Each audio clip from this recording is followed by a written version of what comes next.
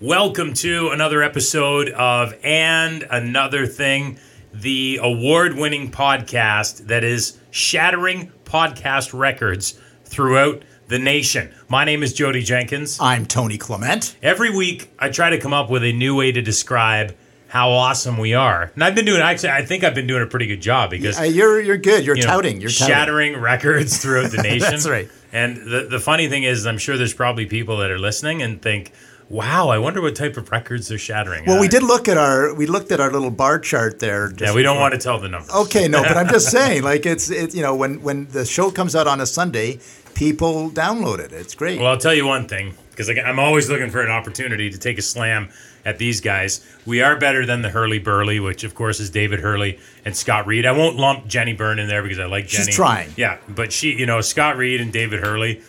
I would love to get them on this show. I think it would be fun to kind of merge our podcast for one show. They won't do it though. They don't got the cojones. Scott Reed turned us down flat out. Although he did make a donation to my homeless shelter, which he did do that, eh? So, yeah. Well, I should check the receipts. I have no idea. Okay. He says he did, so I don't know. Anyway, we are continuing with our episodes around the Conservative leadership candidates, and we're excited to have a good friend.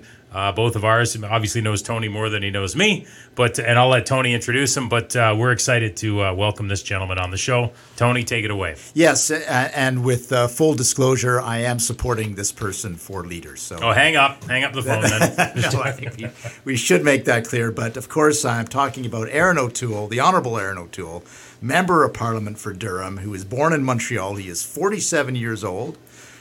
He ran last time in 2017 for leader, came third at that time. Before that, he was Minister of Veterans Affairs in the Stephen Harper government. He is married to Rebecca, and they have 2 kids. Please, let's give a big And Another Thing podcast welcome to Erin O'Toole. Welcome, Erin. Hey, it's great to join you guys. 2 friends and an award-winning podcast, clearly. Yeah, absolutely. We've got the Gemini Award and the Brit Pop Award and all these awards. And the Eurovision Award. The Eurovision Award, exactly. It's amazing what you can find on the internet. And I want to tell a little Erin O'Toole story first off the top, because the first time I ever met him was through my father-in-law. We went to it must have been when you were running the very first time, was it not? It was a fundraiser at Goodwood, the golf course there. Was that am I right? In 2012? That was one of my first fundraisers. I think it was the year after I'd won, actually, maybe 2013, and I represented Uxbridge at the time and Goodwood, which was an amazing course. And we had a great fundraiser. It was great to meet you.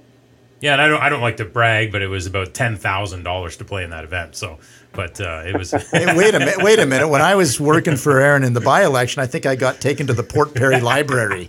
But the real thing I wanted to ask was, did you? I can't remember. Did you play golf or did you not? And if you didn't, why do you golf? I guess is my question. I'm not a ringer like you, Jody. So when I play golf, you probably wouldn't consider it playing. You would say I was hacking up the grass at Goodwood that day. But it was not $10,000 for the record. No, I know, I'm kidding. Nowhere more than the max. And but certainly to help me get elected, Tony in the library was priceless. I'll just put it that way. Oh, you're very kind. You're very kind. Hey, listen, I do want to get on to the topic at hand. You are running for leader of the Conservative Party of Canada. And I've asked this question of Leslyn and of Derek too, and I should ask you as well. Take us through the process. You had run obviously in 2017 for leader, came a respectable third in that race. Then all of a sudden, Andrew Scheer resigns in December from the leadership. It triggers a leadership convention. Take us through how the conversations you had with Rebecca, your wife, and deciding to run again, because you, of all people, know how hard it is to run, having done it just a couple of years before. So tell us your decision-making process for that. Well, it's an interesting question, and not many people have really asked. It's funny, the morning Andrew resigned, I had actually called the caucus meeting, and I was briefing the caucus on the bad results on the NAFTA deal. In fact, particularly how Trudeau government allowed the aluminum industry and our auto parts industry to be really thrown under the bus because Mexico got a better outcome. So I finished my briefing fairly detailed. We all think we're in there just for Erin O'Toole to brief the team on why we're going to go sort of hard with them on NAFTA. And Andrew said, I have something to say. And he got to the mic, and then Jill walked in, and some of his staff walked in. And as you know, Tony, only caucus are in the caucus room, not other people. So that's when everyone knew something was happening. And he announced to the team, then we went up to the house. And then, of course, as I'm sitting there 3 seats over from him, he's resigning, and my phone is going crazy. And that night I was already scheduled to go back to the riding, and I was at a Christmas party hosted by our mutual friend James, Tony. And I was there too. Yes, and by then I was already getting calls, and a lot of people that had said to me, you'll have to decide very quickly because Peter MacKay's been kind of campaigning quietly for a year. And I had really thought Andrew was going to win the election in the fall, and when I lost the leadership, I tried my best to work for the leader and the person that won. It's the military guy in me. I'm inherently loyal. I got some big wins when we, Trudeau's trip to India, the Admiral Mark Norman affair, SNC. I was front and center with the team, and I thought I'd be in Andrew Scheer's cabinet. So when he resigned, Rebecca and I very quickly, and key friends within the day, started talking about it. And when people asked me that night in Toronto, I was very open to say, yeah, I'm thinking about it, and I'm not going to hesitate like I did last time. I took a summer to decide last time, and that really cost me a lot of support. So within a week we had decided, but literally within minutes of Andrew's announcement, my old team was emailing me saying, look, we all like each other after the last campaign. We thought if we had won, we probably would have won the election. Let's do this. So within really a week, we had most of our core team, and then Fred Delory, my campaign manager, had a list a mile long saying, here are people wanting to support you. Call them. If we can get them on board by Christmas, if we can get most of the people on this list, I think we can win this, despite what the media are saying about the coronation of Peter MacKay. And almost every call I made, people said, hey, you were my number 2 last time. I really liked the campaign you ran. You had some good policy. So by the time we went into Christmas, we said, okay, have a plan together to win, show us what we have to raise, and let's put this in action in January, and that's what we did. You referenced your military career. I have a follow-up question about that because you're the only candidate who can say that they served in Canada's military. And I have this image in my head, and if you want to disabuse me, please do so, but I have an image of any military as a kind of a top-down organization because hierarchy and chain of command is so important to a successful running of a military. So I want to ask you, what lessons in terms of management style do you take from the military, and how is your management style different from my description of a military being a top-down organization? That's a great question, Tony. And, look, most people that haven't served in the military have that absolute top-down impression, mainly from watching Full Metal Jacket or Platoon or things like that. Early in your military career, when you're at boot camp, when I went from Bowmanville High School to Chilliwack, BC to boot camp, yeah, they were knocking a chip off my shoulder, and they had zero trust that I knew what I was doing with the men and women that were entrusted to my command as you were learning how to lead, how to follow. So early in your career, it's very regimented, it's very top-down. But later on, our professional military, Tony, whether you're a junior officer or a senior NCO, there is a lot of flexibility given to you to adjust your leadership style. So when I flew on a Sea King helicopter crew, I was the tactical navigator running the mission, whether it's hunting a submarine or doing search and rescue. We really collaborated, and I had a sensor operator who was usually a sergeant, and then two pilots. And as a crew, along with the Navy, there was a lot of collaborative leadership and trust and delegation.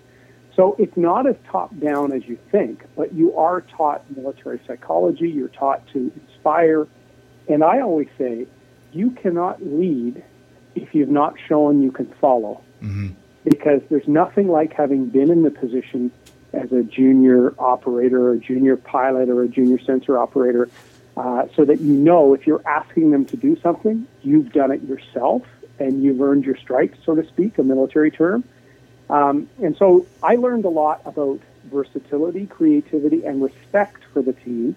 That's why when I lost to Andrew Scheer, I fell into line and I was one of his senior NCOs type thing.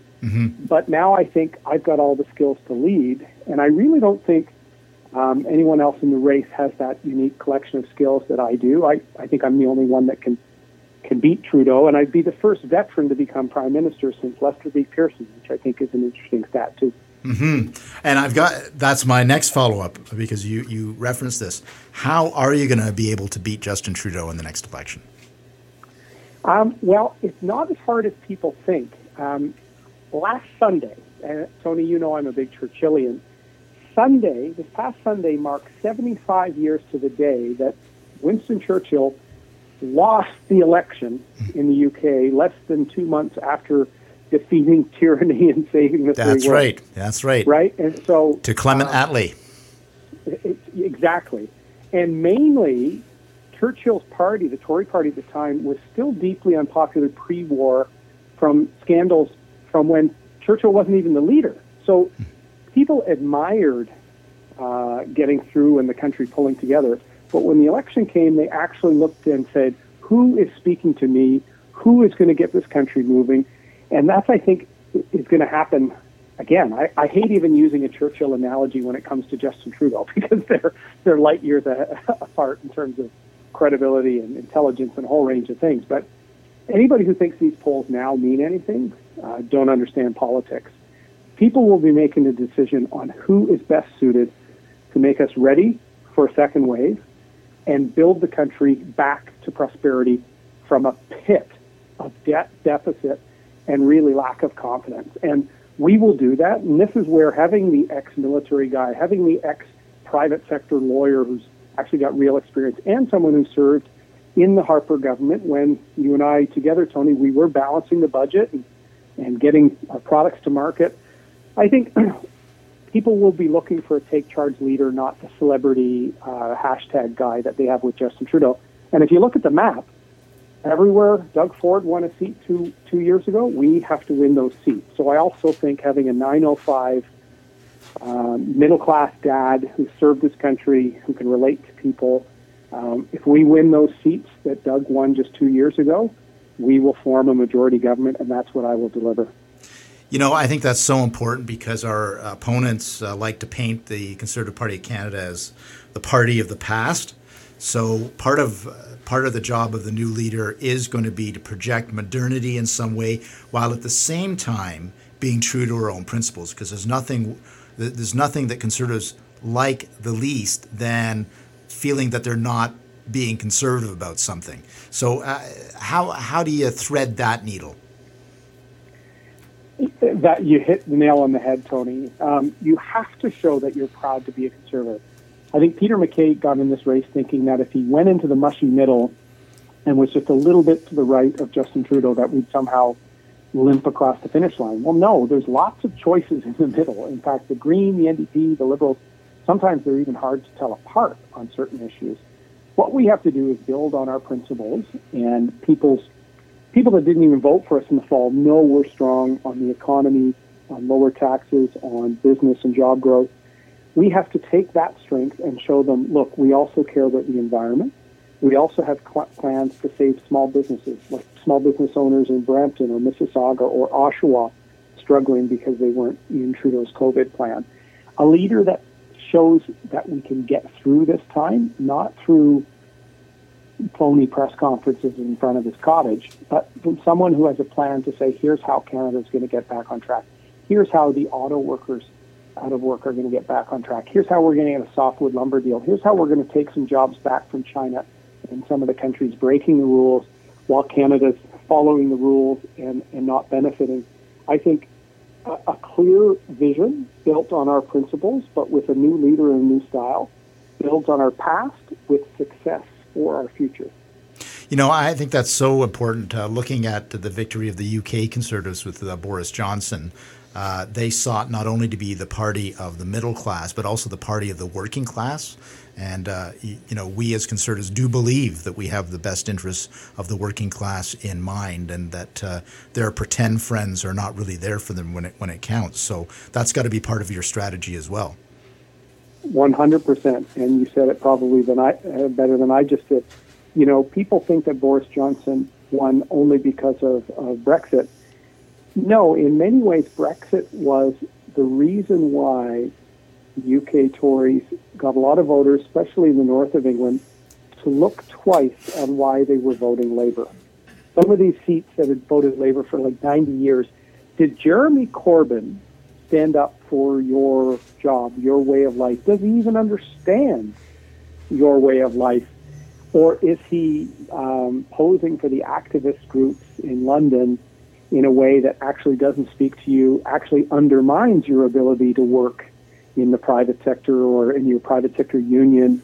And so I think there's going to be a time for voters in Windsor and Hamilton and parts of British Columbia to kind of say, Jagmeet Singh and most of his caucus supported the illegal rail blockade that was putting people out of work, that was hurting our economy. How does that help an auto worker in Oshawa or Windsor? How does that help a steel worker? How does Jerry Dias being on Trudeau's NAFTA committee and the aluminum workers, the Unifor workers in Kitimat, BC being thrown under the bus, how are they being represented by a government that is actually anti-resource, anti-manufacturing, and has really failed on the trade front?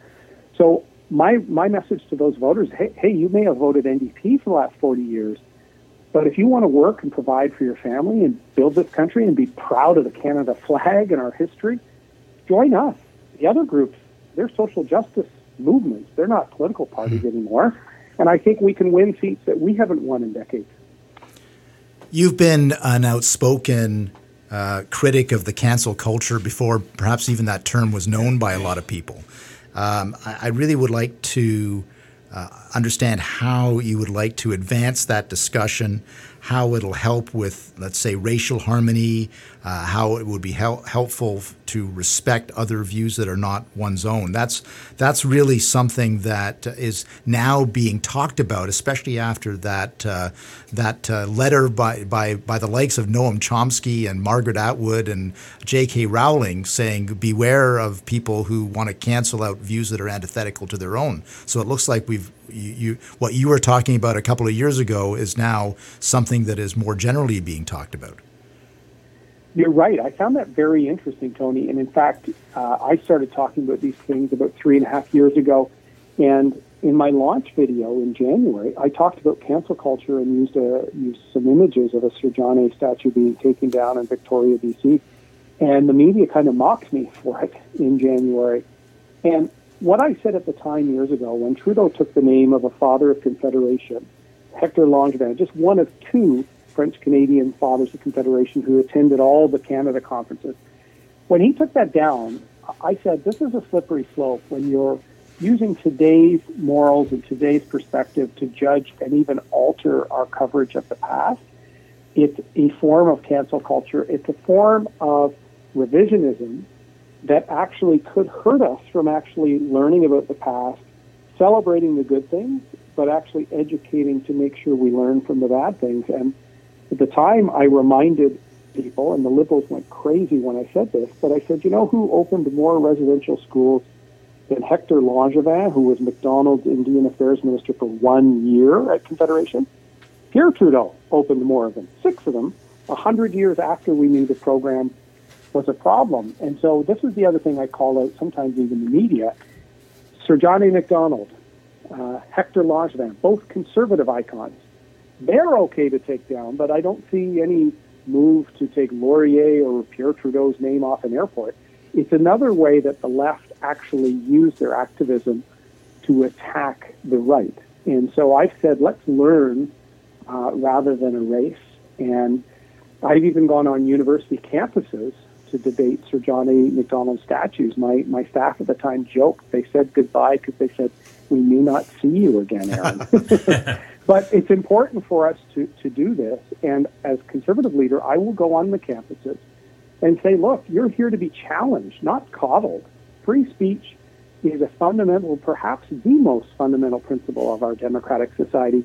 And if you really want to be educated, you have to think outside your own narrow window. And maybe I might need a police escort to do this, but I think that's the best defense for free speech. And in this race, who's the only candidate that's been talking about this for several years? It's me. It's topical now, and everybody's putting posts out on it.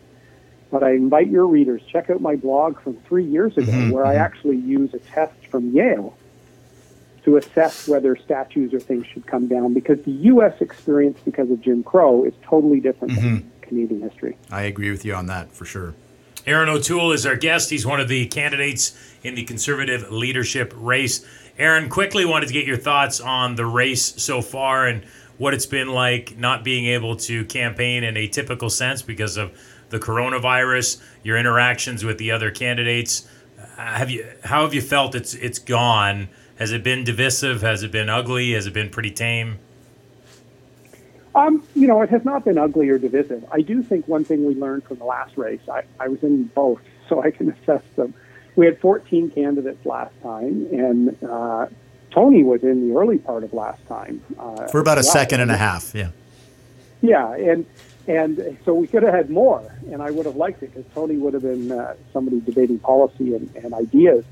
Last time, because there were so many people, the debates were a joke. There was no contrast between candidates. And literally, people just tried to narrow cast and then make deals for down ballot support. So Andrew made a deal with Lisa and a bunch of other sort of down ballot. So there wasn't any real debate. I tried to put out some policy. We had Kevin O'Leary come in and tweet a few things and think he could just win that way. And I think it's a time where we challenge people. So a number of people said to me, Andrew Scheer didn't have a great election last time. And I said, well, in some ways, I think we didn't challenge him enough. Andrew hadn't been a minister. We didn't have a leadership where there was really much debate. So this time, I've challenged Peter MacKay. Every time he appears in front of the media camera, he bobbles the issue or even walks off set. If we don't have someone that can take the pressure of a political campaign, the liberal war room, a media that's against us, we won't win the next election. So our members need to sort of contrast who's got the chops, who's ready to go, who has a good track record of taking on difficult things and communicating well. This is, I think, what I can do, whether it's cancel culture or whether it's fighting for a pipeline. I think I have an ability to not only set out a vision, but to build the team to accomplish it. I want to raise one more issue with you, and that's China, or as Donald Trump would say, China. China. But in all seriousness, China's growing malevolence on the world stage is now becoming very, very evident to a lot more people. And we just have to look at the security laws in Hong Kong or how they treat Uyghurs in Western China to see that. You, as part of your parliamentary duties, have been calling out the People's Republic of China, the Chinese government, on these matters for years, and have also called upon Taiwan's accession to the World Health Organization, just as a case in point. So can you assess how Canada is doing on the China policy and how you could do better? Well, I'm glad you asked this, Tony, because for years there were only a handful of us, you included, raising concerns about the Communist Party of China and their encroachment on international institutions, trade patterns, a whole range of things. And, 4 or 5 years ago, I said Huawei should never be part of our 5G infrastructure, and we should have worked then with our Five Eyes allies to keep them out. And Trudeau had a different agenda. I think the Harper government, we were very cautious when it came to China. We weren't willing to just turn the other way for the almighty buck and increase trade. We called out human rights. We worked with the Dalai Lama and granted him citizenship. And we did certain things to show principled approach, whereas Trudeau set an agenda to negotiate a free trade agreement. And he was willing to acquiesce to every demand. He even reversed a few takeovers of security companies. And in one case, it was an acquisition that the Conservatives had denied in our last year in government on security grounds. He reversed it. And his transition team was chaired by the former head of the Canada-China Business Council. And we know how Chinese money funded the Trudeau Foundation. So Trudeau, in the parlance of intelligence world, Trudeau was compromised, mildly, but he's been compromised and he's not been an effective leader. And the result is he ran into the reality of Beijing head first when the Meng Wanzhou arrest happened, and they picked up some of our citizens to hold over our head to threaten us with. And I've always said we need a principled approach. That's why I created a parliamentary oversight committee for Canada-China relations. My motion was the first defeat for Trudeau in the House. I'm going to make sure we work with Australia, the UK, our traditional Five Eyes allies, to rebalance the global approach to China and to rebalance trade in our interests. And I think this is a real moment for principle-based foreign policy. We've got time for one more question. What's the last book that you read? Well, I read most of it. It was a book called Bowling Alone, and I'm not sure if you've heard of it. I have heard of it. It's an interesting indictment of, society today. People aren't joining things. So why are legions having trouble, and Rotary clubs and Lions clubs, and even church attendance in some places? And society is not as connected anymore, even though we have social media connecting us. And this was a book kind of analyzing the fact that the bowling leagues of the past and these ways for society to understand each other better is something. How can we recreate that? Because we're getting more distant at a time we're supposed to be more connected. So it's something I've looked at both as when I was Veterans Minister, I was trying to help the Legion and some of these veterans groups modernize. Even in our own party, it's hard to get people to buy a $15 membership anymore unless they have a very passionate issue they want to champion. People aren't joining things anymore, so how are we going to adapt? The Liberals are giving away free memberships, and all they want is your email, and because they have no principles, it doesn't matter. We have principles, so how do we make sure we get younger people, more women, more first-generation Canadians in our movement? I've been thinking about that for many years because I believe in this party and I believe in the country. There you go.